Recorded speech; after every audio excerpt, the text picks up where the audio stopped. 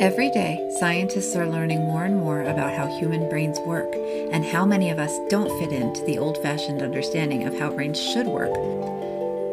But a lot of ideas about parenting and familial relationships still need to catch up to the reality of human variation.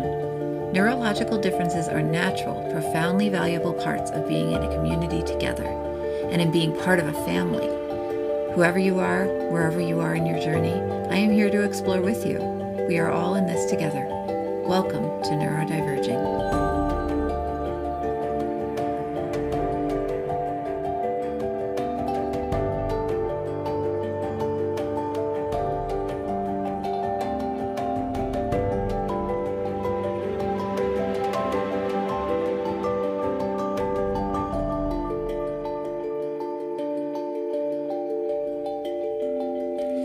Hello, friends, and welcome to Neurodiverging.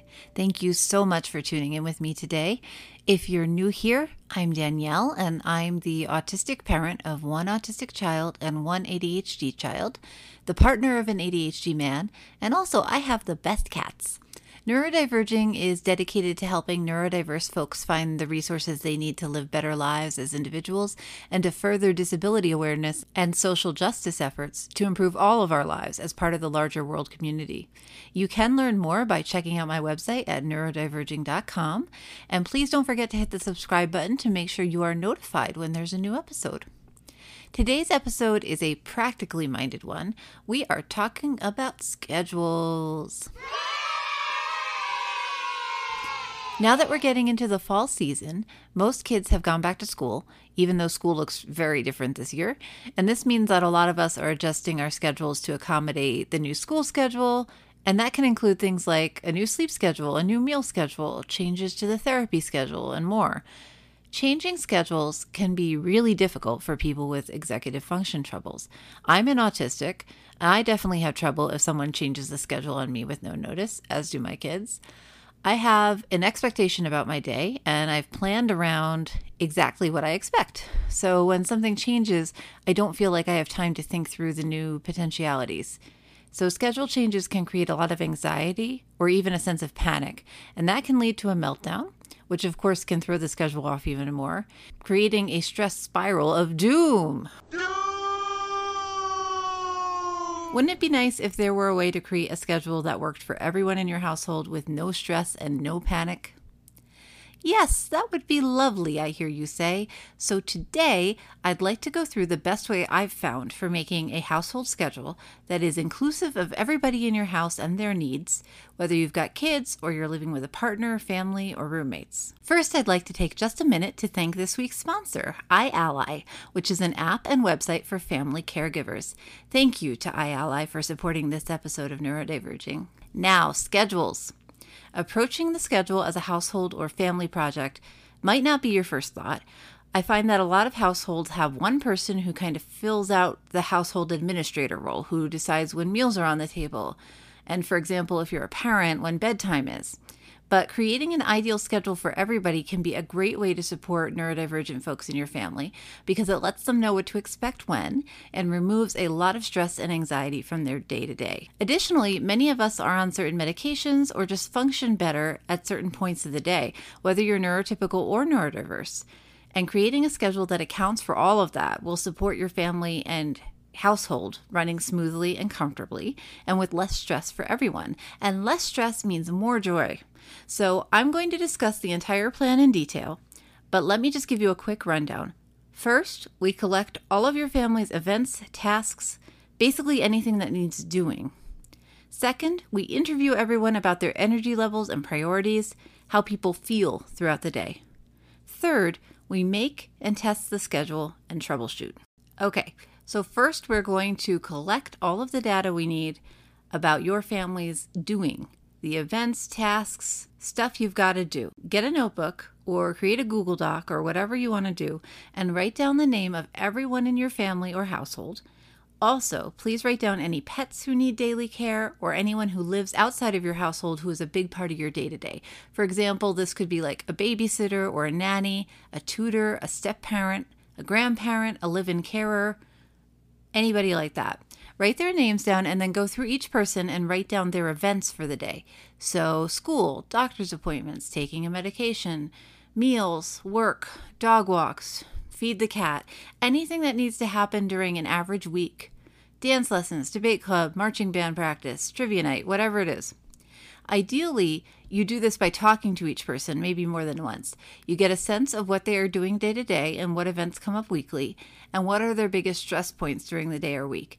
You are not at this point trying to solve any problems or any stress points right now. You are just taking note. You are just collecting data, okay? So just write down the places that there might be stress points as places in the schedule that will need consideration later, okay?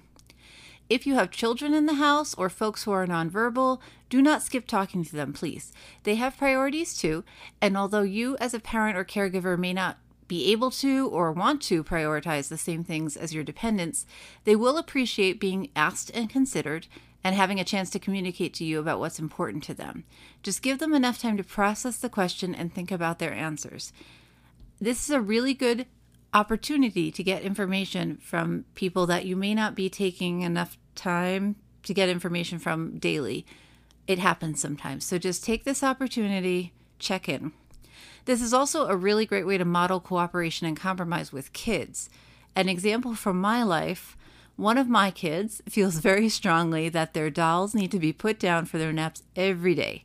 And that kid will put up a big fight if I try to co-opt that time with an errand or some other activity. So now when we make a daily or a weekly schedule, I specifically asked my kiddo about their doll's needs today so it can go on the schedule. And if there's a conflict between when they want to help the dolls and when I need to keep an appointment, we talk about it together and we figure it out. It is not always easy, especially if you're new to the talking to your kids, like giving your kids opinion weight approach. But over time, it has smoothed out our planning and day-to-day so much. And it has made my kids more likely to work with me as if we're on the same team together rather than like pushing against each other. Okay, so you've collected a bunch of data about the day-to-day workings of your family. Cool. What's next? Now you want to talk to each person on your list about their energy levels. So when do they get up in the morning? When do they go to bed? When do they feel the best during the day? For example, I get up around 8 in the morning, I go to bed around 10 p.m., but my energy is not consistent throughout the day. I'm usually very focused and organized in the morning. I get relatively tired and slow between like 1 and 3. Then I begin to perk up again around 4. I'll have another focused period like roughly between 5 and 7, and then I start to slow down again until it's time for bed. What you're doing with these questions is trying to figure out when is everybody's time of best focus or flow, when they should be doing the hardest parts of their day or the most complex parts of their day. And when are they slow? When do they need to rest? When do they tend to feel kind of spacey or unfocused and either need to be resting or need to be doing things that are less strenuous for them? Another example, my 5-year-old wakes up in the morning and is very organized and together and kind of mini adult, highly verbal, good at planning and thinking ahead like that. As the day goes on, though, they tend to start to become more of like a kid and have less control of their executive function. They can't plan ahead or organize their thoughts as well at 3 p.m. as they can at 9 a.m. So as their parent, I know that if I need them to sit down and do something like schoolwork, I'll have a better shot at getting that to work earlier in the morning. Doing schoolwork later in the day is not likely to work. Similarly, they tend to want more exercise and heavy work later in the day when they're less together, so scheduling dance lessons for 3 p.m. will work a lot better than scheduling them at 9 a.m. I am told that some people feel like they have even energy all day. That must be amazing. I can't even fathom it. If that's you and your whole family, congratulations. But every member of my family has uneven energy throughout the day, and we don't all have low energy at the same times and high energy at the same times, unfortunately. So what we're really trying to do with all this collecting of information is getting what we need to coordinate the tasks and events of our days with our energy levels. This is idealized. It doesn't always work, but this is a really good step just to thinking through how you can better organize yourself. An optional but totally recommended part of this step is asking everybody about any side effects of medication they are on. For example, a lot of ADHD meds work well for half the day and then they wear off. Or if somebody's taking a painkiller or an anti-allergy medication daily, it might make them sleepy. Some asthma medications can cause irritability or stomach issues. So check in about side effects and when they tend to hit. This can be a huge piece of the puzzle and is really, really helpful to know when you're planning. So now you've collected a ton of information by now, right? You've got a pile. So you should know what all everybody has to do when and what their energy looks like over the course of the day. So now you're going to plan. I love this plan.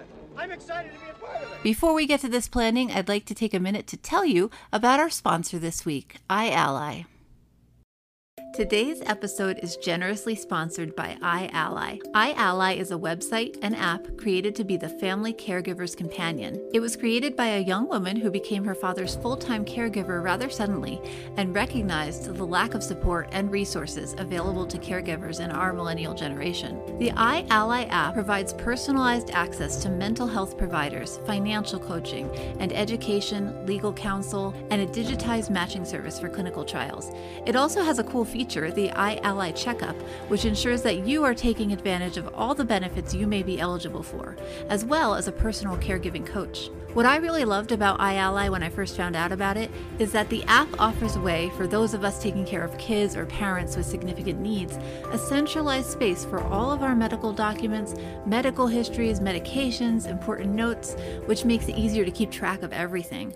I struggle with executive function. I've talked about that before, and my kids have multiple medical conditions to manage. I know a lot of you are in the same boat. The app is a huge help. Additionally, as the family caregiver, all of your own medical information, documents, and medications are in there too, and the app encourages you to be thinking about how to take care of yourself and make sure you're getting to your appointments too while you're supporting your family member. You have access to all of this coaching as well as medical and mental health resources right inside the app, so it's all easy to find when you need it. There's also mutual aid opportunities to help right inside the app. So if you need help picking up groceries or getting rides to the doctor, you can ask for help from a volunteer. Or you can volunteer yourself if you want to be available to help others in your community. You can customize your own plan so you can choose the resources you need or want. It's all personalized and it's free to join. You can learn more about iAlly at app.i-ally.com,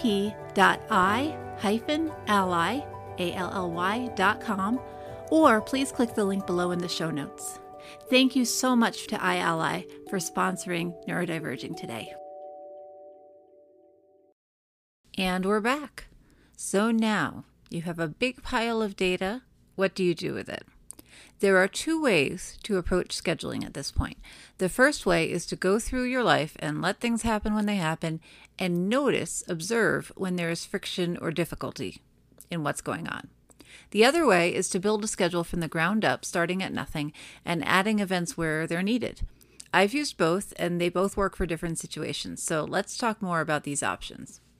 The first option, let everybody go through their lives the way they have been, but with the addition of observing where there are points of friction. So these are places where something isn't working. Someone is having repeated meltdowns or is always exhausted or is not able to complete their work or get enough rest or whatever it is. So when you notice something not working like this, you should now have the information that you collected and be able to work to figure out a different way of doing things that might suit that person better. So for example, if your child is melting down about being asked to do math homework at 4 p.m., you might realize that they are too overwhelmed after school and they need more time to settle after school. So maybe they can try to do it after dinner, or maybe they need to get up earlier in the morning and do it before school. Okay? I tend to use this approach when there are a lot of items in my schedule that are not flexible. So if you need to attend classes from 9 to 3 every day, or you have dedicated work shifts that you're assigned, obviously you have limited control over changing those scheduled items.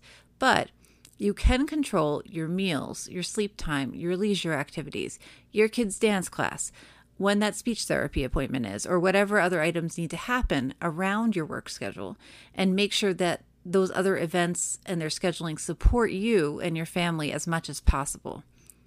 I think the trick with this approach is having a really good handle on what your priorities are and why. It's really easy to say, oh, my kid has to do this dance class, or I have to take this 7 a.m. therapy appointment across town or whatever. And sometimes you do need to do those things. But it's also really easy to talk yourself into thinking that you don't have control over things that you do have control over. So consider that each item on your schedule should support you or solve a problem for you. And if it's not, you may want to rearrange or rethink that item. So could you get a new therapist who's not way across town and only has 7 a.m. appointments available? Can you get your kid to take a season off dance or switch dance studios to some place that has a more flexible schedule? It might be worth it if it removes a huge stress point in your life and makes you a better person and a better parent and a better partner overall, you know? So now the second option is you can draw the schedule from the ground up, starting at 0 with a blank slate and adding everybody's stuff by priority until you get to something that looks feasible. So you'd have a blank calendar. You'd start with adding your biggest commitments or the events that are most necessary. So this might be something like work, school, medical appointments, meals, sleep, rest time. And then once you've got that first layer down, you're going to add the things that are important to you and your family, but maybe not completely necessary. So extracurriculars, sports, optional therapies, piano practice, like that. So that's your second layer, things that are important, but like you could skip a week if it got too crazy. The third layer will be things that you'd like to do, but you don't have to do them regularly. So maybe book club, going to the zoo, hiking, visiting your cousin, whatever it is. So after you've done all that, you should have a rough schedule that has everything on it for everyone in your group. You should be able to see where there are conflicts and think through how you might solve those conflicts, considering the priority of each item and how it affects people's energy levels, right? At that point, you would try the schedule out for a day or a week or a month or whatever length of time is appropriate for your group and see what's working and what isn't, and then go back and recalibrate if you need to, thinking about the necessity of the item, the priority of the item, and how it is affecting people's energy and ability. I would love to know if you live in a household with some neurotypical people and some neurodivergent people, how have you gone about smoothing out schedules and kind of energy levels for everybody? How have you gone about creating a nice, calm, shared wellness household where everybody feels comfortable and safe? I would love to hear your tips if you have any, especially if you have older kids or teenagers. I obviously have very young children. It's a totally different ballgame I'm aware of. So if you have any tips or ideas, I would love to hear them. You can email me at neurodiverging.podcast@gmail.com or go to the website and there's a contact form in there. I hope this has been helpful to you. Thank you so much for listening to Neurodiverging today, and thank you again to iAlly for supporting this episode. We will be back in 2 weeks on Thursday with our next episode. Until then, remember, we are all in this together, literally in isolation in the household, and we can all work together to make living together the best it can be.